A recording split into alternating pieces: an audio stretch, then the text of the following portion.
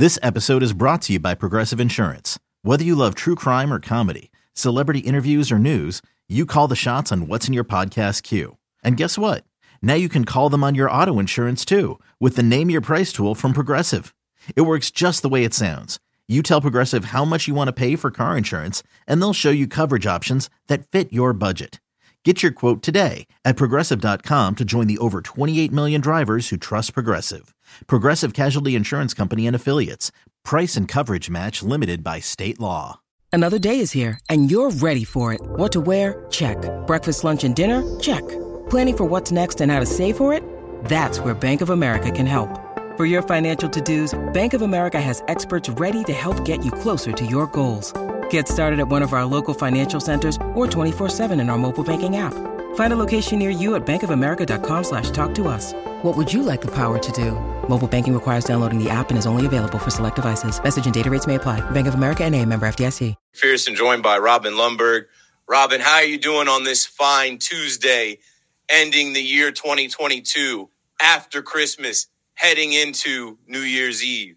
Like I said, Merry Netsmas, right? I'm doing well. I hope everybody had a good holiday or whatever you're up to, and scrambling to get an episode in as I'm traveling, not in my normal setup, as you can see, because the Nets are, like you said, doing what we kind of expected them to do at one point, but not at any point really this year, right? I don't think any of us, and I don't really even think any fans, anybody out there, would have guessed this team would be as good as it is right now if you rewound to the summer, obviously, and the Kevin Durant trade request feels like a lifetime ago, or if you rewound to the beginning of the season after the first few games, or if you rewound to the whole Kyrie thing. But here they are. And at this point, Keith, I think the Nets are, right there amongst the best teams in the league, if not the best team in the league. I mean, they spanked the Bucks. They spanked the Cavs.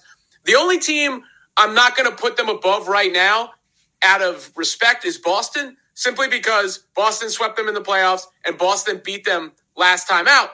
But the Nets also didn't have Ben Simmons or Yuta Watanabe for that game either. So, at full strength, I mean, this looks like a pretty complete roster, a team that can beat you a myriad of ways, a team that's good on both ends, and there's no reason not to be thinking championship again.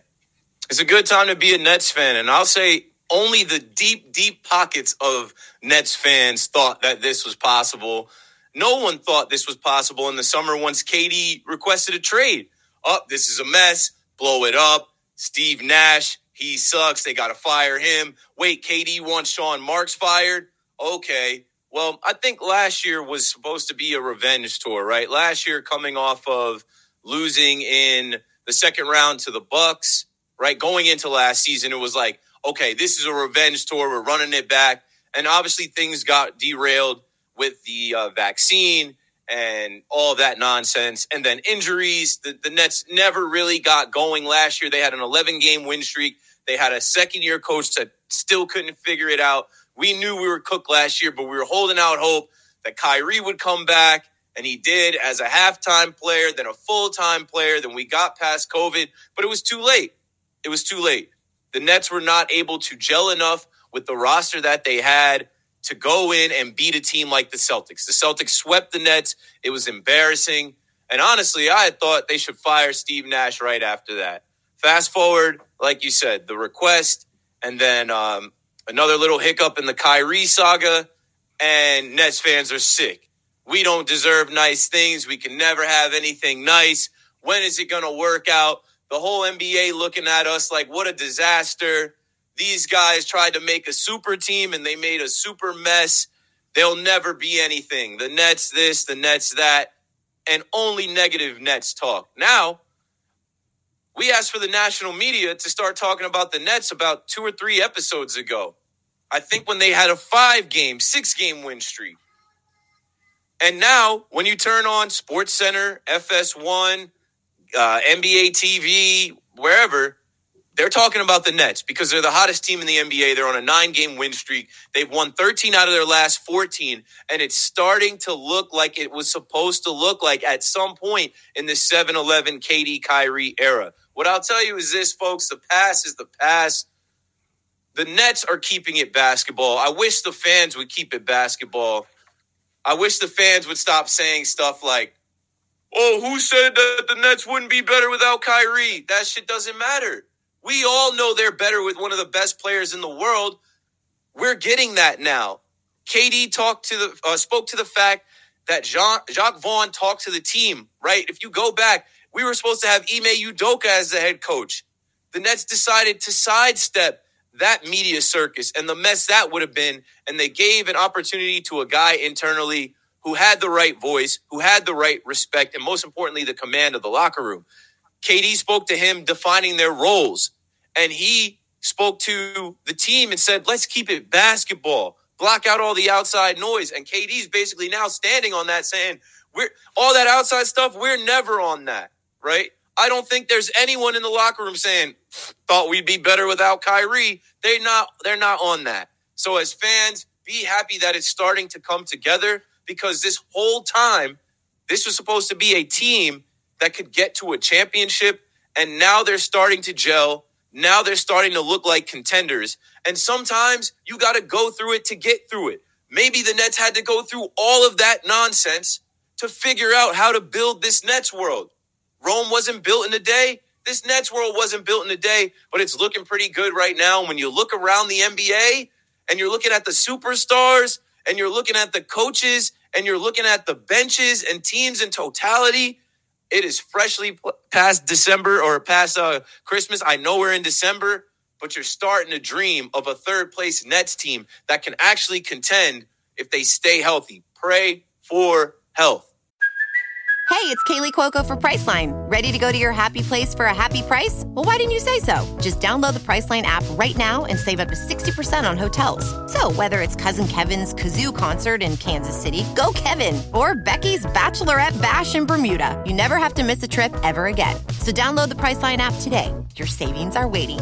Go to your happy place for a happy price. Go to your happy price, Priceline. Your thoughts, Robin?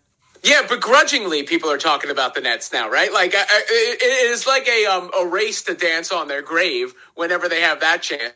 But now that's going the other way. It's like, yeah, the Nets look pretty good, But look, and they have the burden of proof. I'm not going to get too far ahead of myself as far as prognosticating or playing championship routes as of yet, because they have to do it in the playoffs. But we should be feeling pretty good. Credit Kevin Durant.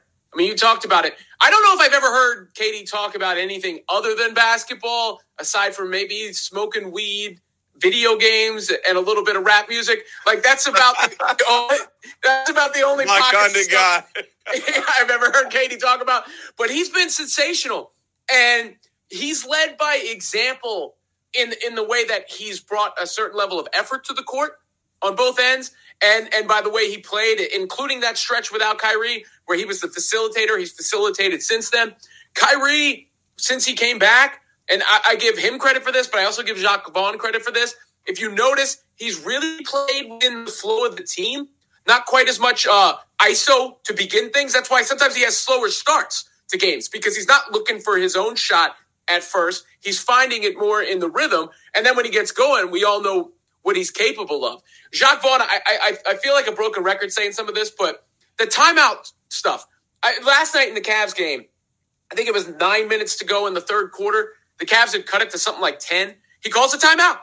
Nets come right back out, extend the lead to 16 or 18 right after that timeout, and that was essentially the game in my mind. And apparently he gave the same message to the team about focusing solely on basketball. And then I saw somebody else mention it in the chat, but you got other guys who are having big seasons and are real players. Like Nick Claxton has had a real season, and now Ben Simmons too. Ben Simmons dominated the last two games the way that he does. He's never going to do it on the point total, but as far as defensively, I mean, I think Giannis had 0 points in the fourth quarter. On Friday, he was guarding Donovan Mitchell for a bunch of that game yesterday. So think about that. You're guarding Giannis, you're guarding Donovan Mitchell. And then for anybody who actually appreciates basketball, there are these little nuances of the game that Ben Simmons controls that aren't going to be on the highlights or whatnot. But just the fact that he gets the ball, whether it's on a made shot or a defensive rebound, and pushes that pace and then finds the open shooter in their shooting pocket so that they're getting in rhythm, or he's getting into the paint and breaking down that defense just a little bit. So when he kicks it back out, the guy that has it can attack the closeout. So all those things are working for the Nets right now. And I just want to, last thing on this big spiel here, echo your point about, like, what are you guys getting from this whole, who said this then? Well, like, what is the benefit of that? Everyone was frustrated when KD requested a trade. Everyone was frustrated when the Kyrie thing went down. Everyone should be happy about how the team's playing right now. I live in the future. I can't even remember the past. So I don't harp on, what did we think in October? It doesn't matter. What we currently have is a team that gambled on a lot of different players, positions, and things, and they're starting to hit on those bets. Jacques Vaughn, that was a gamble, right? To not go to Ime Udoka, who we all were pounding the table. Get Ime. We knew it was only a matter of time until Nash got fired this season, right? How come less people are talking about Nash? And I swear when Nash was the head coach, it was like they made all the excuses for him, right? It was never that it was, he's had too much to handle. He's got to deal with KD and Kyrie. They don't want a head coach. No, they need a head coach. Every team needs a head coach to be successful. Talking about Jacques Vaughn and his timeouts. I think KD's shoe came off. He called the timeout. I think there was a possession where it didn't look clean and the ball got back to KD. KD didn't have a handle on it. Time out. I'm going to stop the game because I'm the head coach and I know that's my power. I know that's my job to say, okay, let's talk about it a little bit. Talking about the gambles that have paid off, even with Kevin Durant. Okay, KD, you know what? We're not going to trade you. That's a gamble. It would have been a gamble either way. We're not going to trade you. You got to stay. You got to fight through this. You're under contract. He could have sat out. Knew he wasn't going to do that. He's a true hooper and professional. Kyrie, okay. They could have, so many people wanted Kyrie cut. So many people said, I would have cut bait with him. They're not dumb. I was on here and I was on WFAN and multiple people asked me, are the Nets better without Kyrie? And I couldn't say it because I didn't believe it. So the Nets didn't believe it. Okay, he made a mistake, but the team's not talking about an Amazon link. They're focused on basketball. And so are the Nets. They're not talking about the past anymore.